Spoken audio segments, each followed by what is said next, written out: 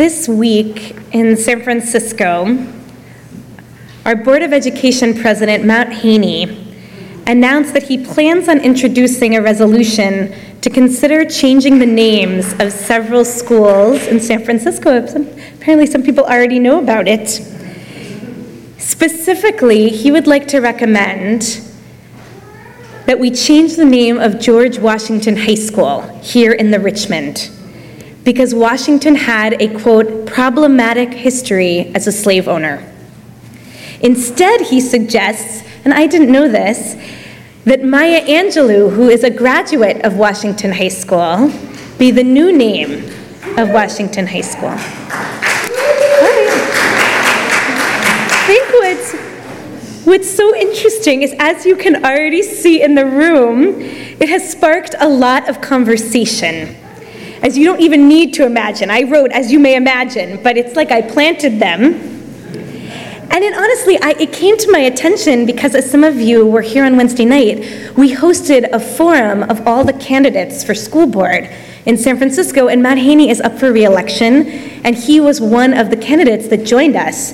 And so I had set a Google alert to all of their names, and I got an email beforehand with what became national coverage of his suggestion. I have to admit, I had a strong initial reaction to his proposal, maybe not quite like some of those in the room. My husband, David, considers Washington a personal hero and has read countless biographies about our first president. He has already started reading children's books about Washington to our children, and regularly tries to explain to our 2-year-old how America would not exist without this fearless military commander and politician. There's a little statue of him that we got in Boston in his room. But mostly, the more I thought about it, I placed the proposal within the context of a national conversation about racism that's going on in our country, and about recent movements to rename schools within higher education institutions. This past year alone, students at Princeton protested that the university should remove United States President and former president of Princeton, Woodrow Wilson's name from the School of Public and International Affairs because of his well-established racism. He supported segregation, he praised the KKK, and the New York Times editorial board actually endorsed the students' request. But Princeton ultimately decided to keep Wilson's name on the school and agreed that it needs to, quote unquote, be honest and forthcoming about its history. This requires transparency in recognizing Wilson's failings and shortcomings, as well as the visions and achievements that led to the naming of the school and the college in the first place. At the same time, students at Yale petitioned to rename Calhoun College, named after John C. Calhoun, the 7th Vice President of the United States, and a notorious proponent of slavery, who argued before Congress that seen in its true light, slavery is the most safe and stable basis for free institutions in the world. Yale announced in April that it has decided to retain the name of the college, while starting a historical study examining the lesser-known people, events, and narratives behind the familiar facades on campus. Jonathan Holloway, who's a historian and is the first African-American dean of Yale College, said, "I'm no fan of Calhoun, the individual or his ideas, but I'm not a big fan of the other people of whom our colleges are named, who owned slaves or who profited from the slave trade. My point is that if we are to change the name of Calhoun, we had better be prepared to change many, many, many names on campus, perhaps even the name of the university itself. And the Calhoun name is useful as a tool to hold Yale accountable for the decisions it's made." Yale's president, Peter Salovey, said, "Universities have to be the places where tough conversations happen. I don't think that is advanced by hiding our past." I don't think that is advanced by hiding our past. Both these professors' words point to the deeper underlying questions at this debate. How do we relate to the flawed heroes of our past? When we learn the quote-unquote truth about our mythic forebears, what do we do with their legacies? Literally, how do we remember their names? Sociologists John Turnbridge and Gregory Ashworth describe this dilemma as dissonant heritage. When we are faced with places that are too significant, too useful, too massive, or too valuable, yet at the same time they remind us of a history we'd rather forget. Heritage is supposed to be the part of history that we want to identify with. But when there is too much bad history mixed in the heritage, we are often at a loss as to what to do. I don't want to imply that no name can ever be changed, or that there is a simple answer to the question of George Washington or Woodrow Wilson or John C. Calhoun. I had a different initial reaction to taking down the Confederate flag at a county courthouse, or even to changing the name from the Stanford Indians to the Cardinal in the 70s. But I am fascinated with how we relate and teach our history, both as a rabbi and an educator.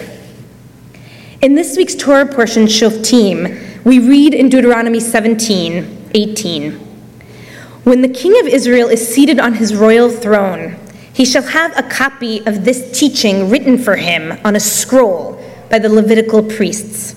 Mishneh Torah Chazot," literally, Mishneh Torah Chazot, a copy of this teaching shall sit next to the king while he's on his throne.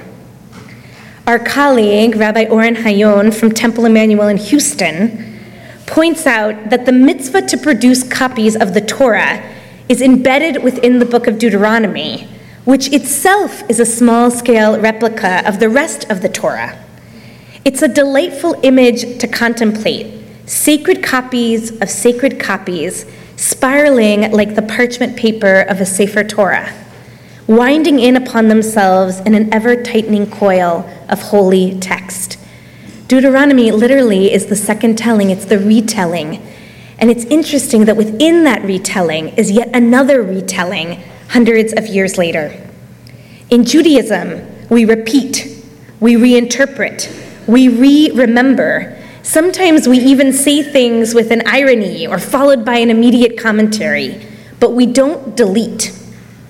Even in the early leadership of the Reform movement, who sought to rationalize and modernize Jewish tradition, they kept every word of the Torah, if not necessarily the Talmud. But they kept every word of the Torah because, as my teacher, Stanford professor Sam Weinberg, once wrote, "Moral judgment makes for lousy history. It's an even lousier tool for tikkun hamidot, the never-ending process of human perfection and growth towards decency." Weinberg advocates striving instead for what philosopher Robert Tracy McKenzie calls moral reflection, in which our meeting with those who come before us is an attempt to understand who we are.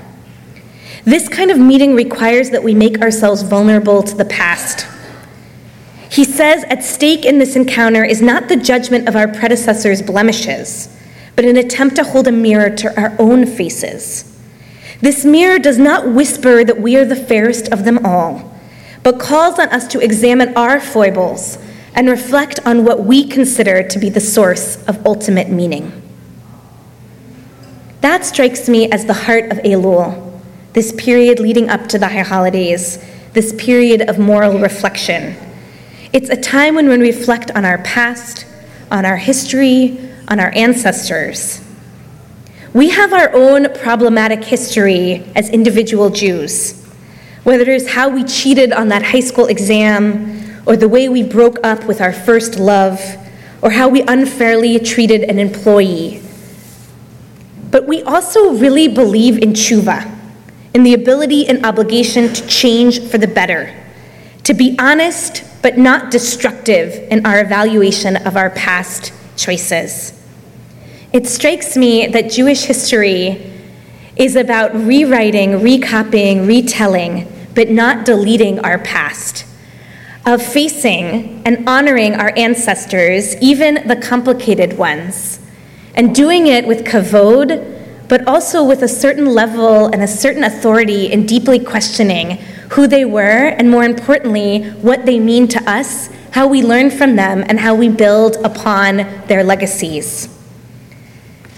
So I don't have an easy answer for Commissioner Haney's proposal, despite my initial reticence, But I do think it pushes us, as do the student protests at Yale and at Princeton, to think about what does it mean when we name something? How do we relate to those in our past? How do we retain who they were that was good for us while not hiding away from the pieces of them that we no longer value? On this Elul, as we enter the new year, like the ruler in Parshat Shoftim, like the king of Israel, let us lead our lives with our history next to us.